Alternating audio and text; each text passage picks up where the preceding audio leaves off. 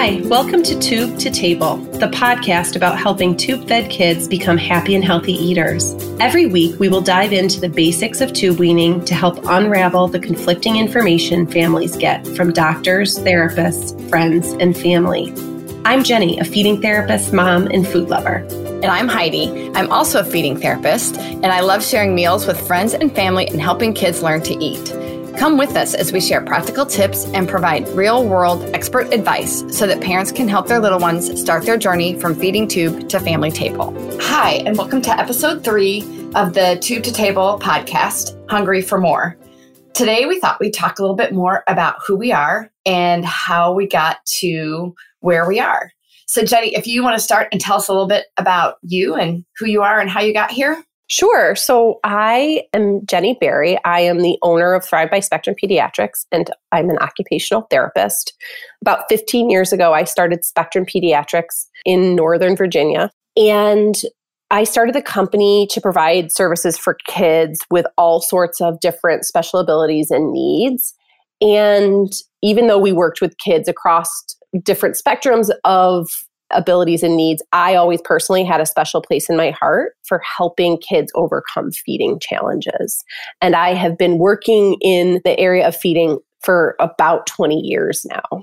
And it's something that I really care about a lot. And it's something that we've really focused on at Spectrum Pediatrics to the point where it became more than just kind of something that was interesting to us and became a real specialty of ours. And so that's where Thrive by Spectrum Pediatrics was born.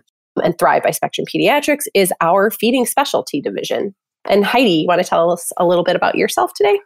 I would. So I started as a teacher in an early intervention program and did home visits and loved working with preschool age children and their families. And then I started being interested in being a little bit more specialized. So I got into speech pathology and worked at the Children's Hospital for 16 years. So I got into feeding and swallowing because I thought it was much more clear-cut than some of the other things. And interestingly, the more I do it, the more I realize it's probably the most complex thing. Little did you know you were walking. I know, exactly right. It's the most complex thing that we do. It's not simple at all. And there's so many layers. But I think those are the layers that I like so much. So as I said, I'd been working in feeding and swallowing at the Children's Hospital. And I had all these kids that weren't doing what I thought they should be doing because they had the skills. A great family that I was working with that was also looking around for why the motor skills of feeding and swallowing were there, why kids would start eating and then hit a wall when they were on feeding tubes. And so then I started searching for something else, searching for that missing piece. And that's when I interacted with Jenny at then Spectrum Pediatrics. So before Heidi began looking and asking those questions, I, interestingly enough, had been doing the same thing. So about 10, 12 years ago, a couple of years into Spectrum Pediatrics, I started to realize that the techniques I had learned both in grad school and in my first several years of practice as a young therapist were helping a little bit, but not really making a huge difference in the quality of life of kids on feeding tubes. So what do I mean by that? So I would get a kid on my caseload that had a feeding tube. I would work very intensely in the home or in our office with that child and their family on all the skills, if you could break them down from behavior to, family mealtime interactions to the sensory processing piece of it to oral motor skills. I was doing everything I was taught to do. And the kids might make small gains, but they were really still on their feeding tubes and they didn't really love food anymore at the end of the day. They might be taking more bites, but it felt to me like they were doing it for the wrong reasons. So I had worked really hard to get where I wanted to be and creating this business. And I just wasn't going to be okay with it not, making a difference. And so I started to ask myself, why don't these kids want to eat? What is this missing piece? And I started just barely touching the surface and looking at some research way back. We're talking, 10, 12 years ago. What motivates children to eat and what helps kids learn to eat in a way that's lasting, both tube-fed kids and kids with other feeding challenges. And I started to realize that kids needed to learn to trust and understand food and their bodies in order to really, truly want to get over whatever was challenging them around feeding in a meaningful way that was lasting. And so anyways, I went on vacation with a dear friend of mine. And while we were on vacation, she confided in me that she was pregnant. And fast forward 9 months later, she calls me from the NICU in a hospital because she had gone into labor. There had been an emergency during the delivery. Her child had lost oxygen and they were in a very emergent situation and he was getting a feeding tube. So she called me and said, help me. I had confided in her that I was going through this kind of professional, transformation and really trying to re-examine what I was doing. Not because she was a therapist, but because she was somebody that was, a thinker and really creative. And I just was kind of sharing that with her. So there she found herself in this situation and she called me to ask for help. She actually ended up moving to Virginia briefly to live close to me. And we worked really hard on the foundational skills for trust and understanding and how to do what you can. You can't always prevent feeding aversion, but to do what we could to help prevent her son's feeding aversion. So the day her son was born, I committed myself as a professional, but also as a friend that loved this little boy, to never ever being willing to take what was happening, kind of like the status quo in therapy, as what we were going to do at Spectrum Pediatrics. And I really committed myself to finding a new way to do things. My friend was really resourceful, as most moms of kids that need something to help them are. And she actually, after I had kind of gotten her to a certain point and educated her with the information I had at the time about trust and understanding, but also about skill, she was able to find somebody that worked in a very European model of what they called at the time rapid or hunger weans. And she ended up hiring somebody privately that came to the United States and weaned her son and several kids from their feeding tubes. I ended up hiring that person. We ended up collaborating for a short period of time. And what I learned from those kind of European models of programs was that hunger was a really important missing element of what we were doing in the United States. I feel like, and Jenny, that is probably about the time when I came into contact with you, because I had done a different journey, but I had also been to see everybody that was a known expert in the world of feeding and swallowing, and had come really to it from the swallowing piece of things that didn't explain why all these kids who could swallow, why all these kids who started out eating with kind of a rocky start, who would maybe do some eating and then lose it or appear to lose those skills or lose interest or lose trust. We couldn't quite get at the heart of what the problem was. And I encountered a family as well who had done a lot of research, who had looked around and came to me and said, what do you think about this missing piece of hunger? And I said, I think that's great. I think you should go to that program and I think I should go with you. So I went with JP and his family and spent a day with you, and we talked about a lot of things, and it explained some of what I knew about oral motor, I think, and we'll talk a little bit more about the role of that, I think, but that's when our paths intersected, around the time when you were working through some of that hunger piece, and then working through all of those pieces is when we came in contact. And I think in the beginning, it did seem like hunger was such a big piece, because that was the piece that was missing. I think for both Heidi and I, there was and also kind of people that embraced hunger weans or rapid weans in the early days, there was this really radical change in how we looked at things, and it was important. So when Heidi talks about that oral motor piece of it, I think Heidi and I both had been working with kids that had motor deficits, that we were really working on skills. And you, as parents who have kids that are in feeding therapy, you know the terms, you know about the tongue lateralization, and you know about all of the munching and all of the terms that you're working on in your therapies. We had all those skills. We were doing all that work. And when we paired it with hunger and motivation, true motivation on behalf of the kids, the results were pretty impressive. And I think that kind of is what brought us together, really, seeing that happen. And then being convinced that this was a really important thing that we had to pay attention to, got the ball rolling. But then Heidi's right. At a certain point, it became obvious that hunger by itself wasn't a magic bullet, and that we had to look at the division of responsibility, which we discussed in the last episode, which is the paradigm that Ellen Satter created that is evidence-based and essentially points out that a parent's role, if you're going to raise happy and healthy eaters, is to determine when kids eat and what they are served and where they are fed. And that a child's responsibility is to be in charge of their own body, which means they're in charge of determining if they eat it at all, and if so, how much. And so when we started combining that really well-researched approach to things, which helps kids feel autonomous and have trust over their bodies, and it helps parents kind of navigate the different roles that come with having a kid that's tube fed and all of the competing recommendations that you're getting, we started to see even more progress. We started to really see changes being made in a different way that were more comprehensive than what we originally saw when we just started using hunger. It's funny because when we first started talking about the division of responsibility again, I had heard about that years before and explored it a little bit and had decided that it was a great idea for healthy kids. It was a great idea for kids who knew how to eat, but for our little fragiles or our little ones who never felt hunger or kids on a feeding tube, it just seemed like it didn't work for them. So I had dismissed it and thinking, yeah, that's for healthy kids. That's not for these kids. But what we didn't add in and what we didn't understand and what needed to be added back in is, again, this piece of hunger. If you don't know what hunger is, or if you've never felt hunger, or if you felt it a couple times and didn't know what it was, you weren't just going to jump into automatically doing everything. You weren't automatically going to start going independently and being able to do the whole thing. That baby steps are part of the learning process for everything. And that includes this division of responsibility, that baby steps were there, but you needed the motivator to get started.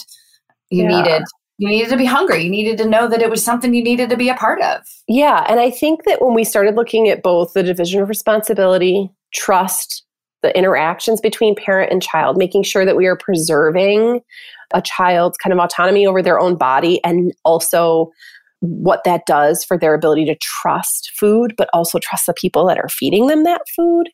I think it really started both in terms of academically, if you will, or intellectually, it started to make a lot more sense to us. But then the results were just really, really impressive. We started to see things make a whole lot more of an impact on kids' lives. And we started seeing kids that were tube fed become tube free. So what we realized was that this initial correction in the US away from kind of the traditional, which we now know is not as evidence-based treatment models that come from a more symptom-based treatment, treating the symptoms of the problem versus the root of the problem, that was replaced with hunger-based or rapid weans. But that hunger-based or rapid weans, as they came to the United States out of Europe, had a couple of missing elements. They overestimated or overemphasized hunger, in our opinion, and as far as we can see in our data now that we're doing it a little bit differently, that hunger was super important, but that it wasn't the answer. That was one of the things that was different about what we discovered. Another thing that was different was that it could be done in a way that was safe and where parents didn't have to go out on their own and make risks that were scary medically for their child.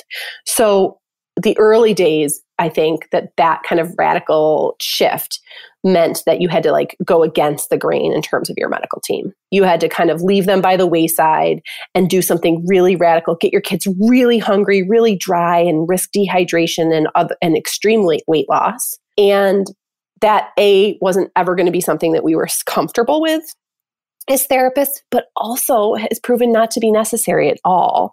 That yes, there are some things that we, have to do in order to help kids get hungry and understand the meaning of food and why it's important and trust it, but that we can do that in medically safe parameters in conjunction with medical teams. And then the other piece that stopped making sense to both Heidi and I, but also as a company at Thrive by Spectrum Pediatrics, was that play, as we discussed in last week's episode, was important, but that play picnics, as they were brought to the United States, play picnics, which was essentially we talked about, just this model of putting a picnic blanket down on the ground and getting babies, toddlers, kids exposed to tons of different food that was spread out all over the place and let them do what they wanted, wasn't right for every family and every kid. And in fact, for many of the kids that did that ended up coming back to us. It was overwhelming. They did it only because they were extremely hungry or in a really bad place, but that having all that food and sensory information around them when they hadn't had it before could really cause them to shut down and be really overwhelming.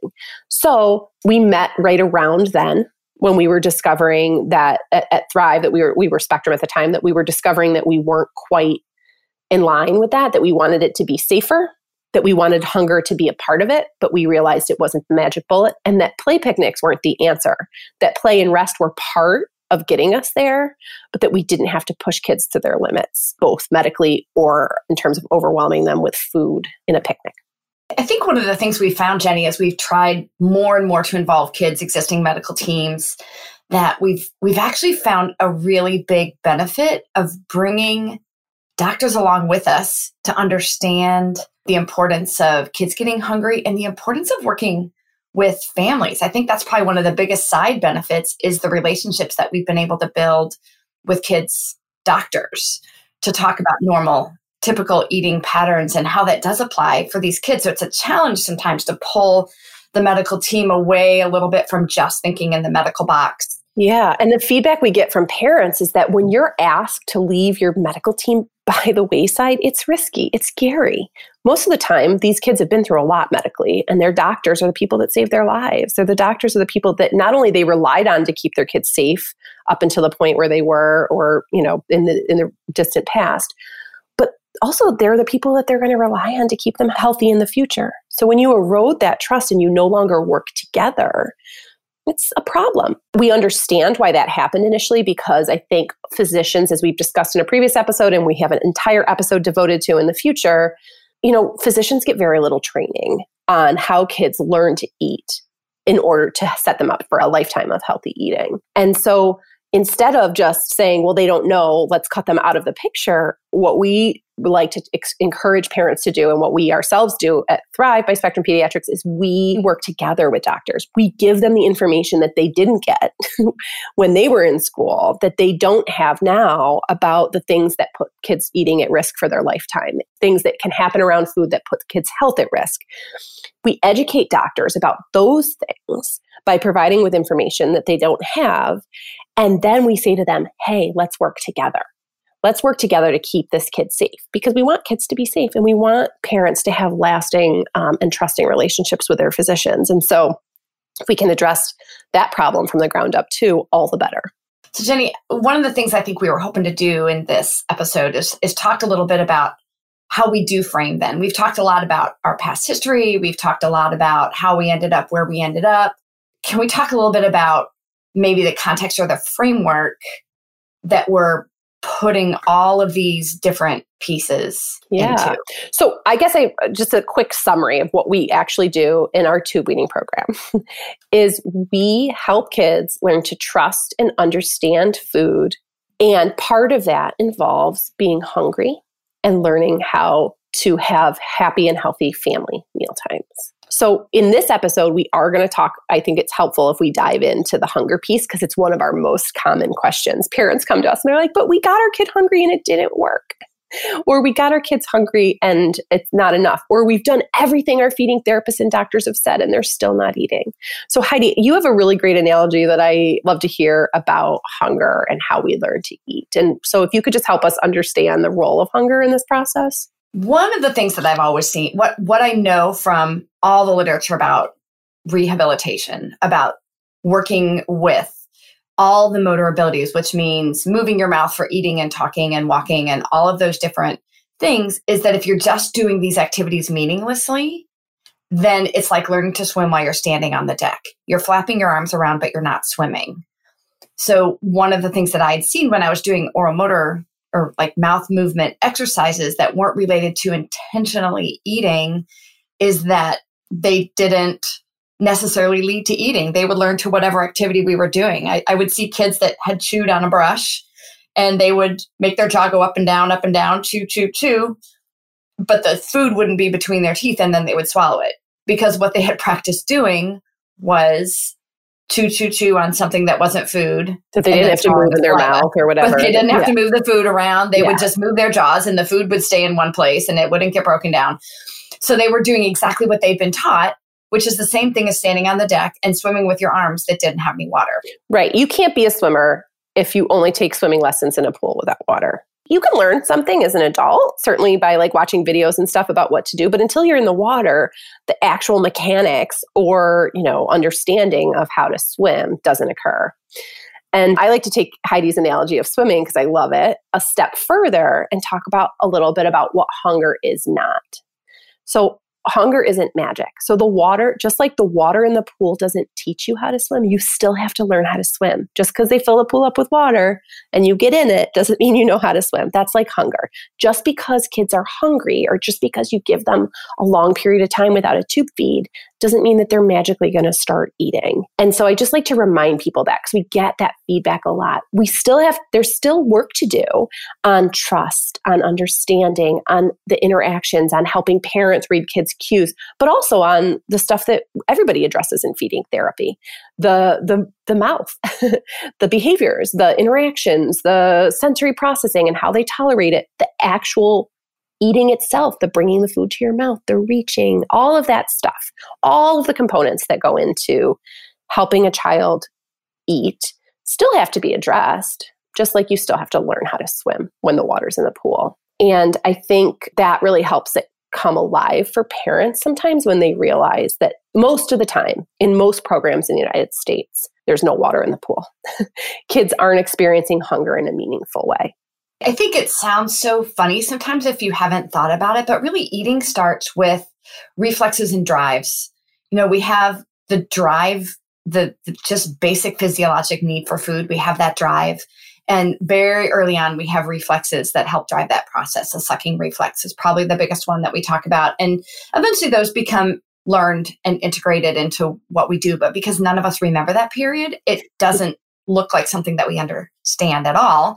We understand hunger differently now than we did as a tiny, tiny infant, and we eat for lots of different reasons. So one of the things that we're doing as we teach kids past that newborn infant stage is we still have some of the drives and reflexes, but not the whole full kit that we had when we were an infant. And so it comes about a little bit differently, but it's still learned. In all those cases, it's learned. You just have a different set of tools every time at a different age. That's so true. And so let's talk just briefly about like the actual drives, natural drives for learning to eat. Not the feeding therapy drives, not the like what you've been taught to do drives, but what really truly should motivate a child to eat. If they're out of that kind of reflexive phase, which most kids that are on feeding tubes are, because they were in that reflexive phase when they were sick.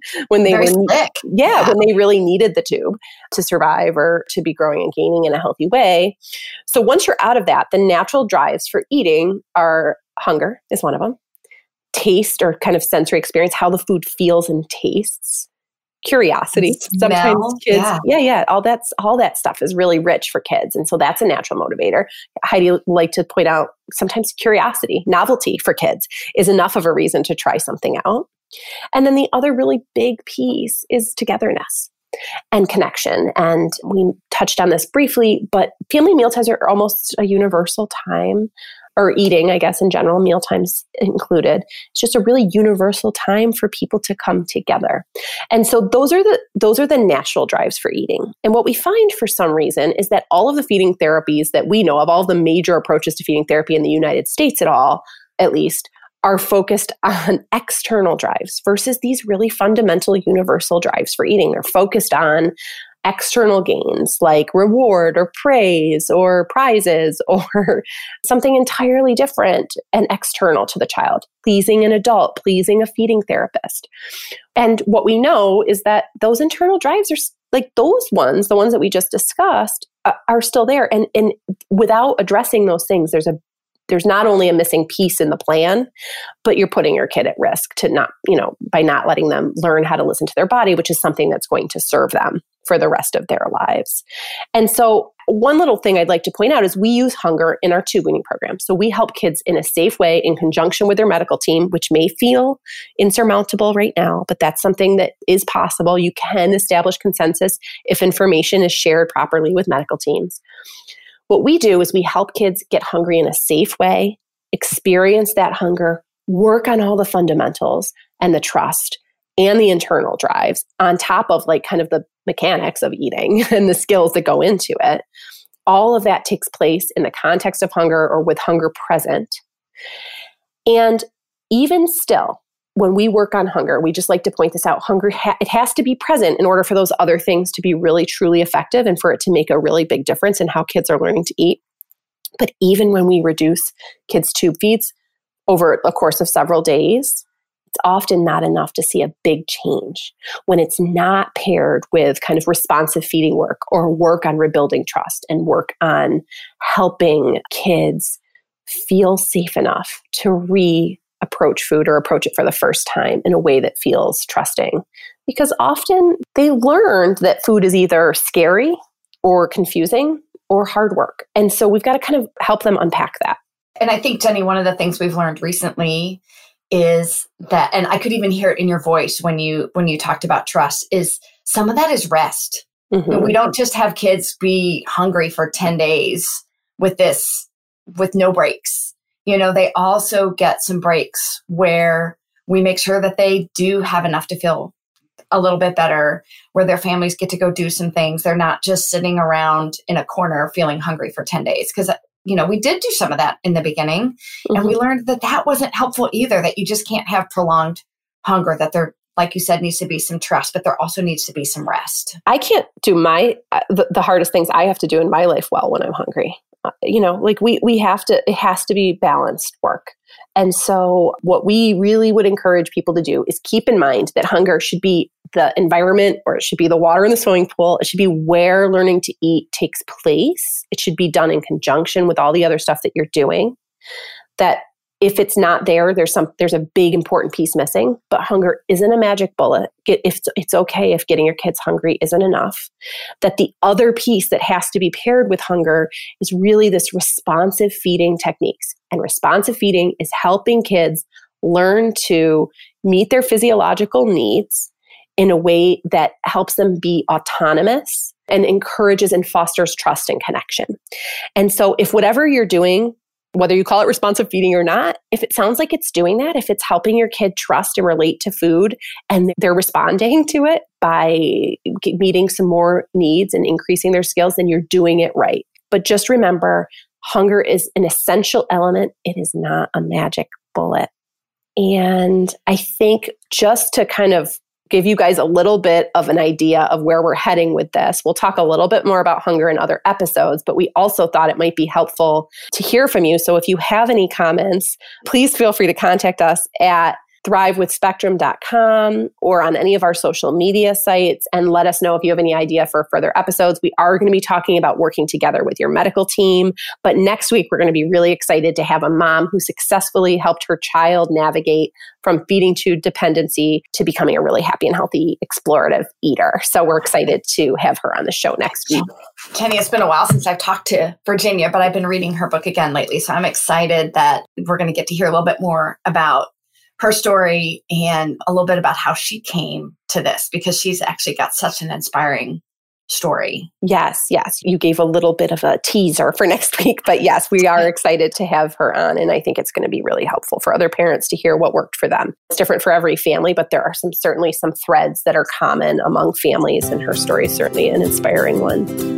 Thanks for joining us for this episode of the Tube to Table podcast. Every week, we're going to share our show notes at thrivewithspectrum.com. In the show notes, you can find a summary of what we discussed and links to all the resources that we mentioned. Also, you can visit us on social media. On Instagram and Facebook, we can be found at Thrive with Spectrum. And on Twitter, you can find us at Thrive with SP.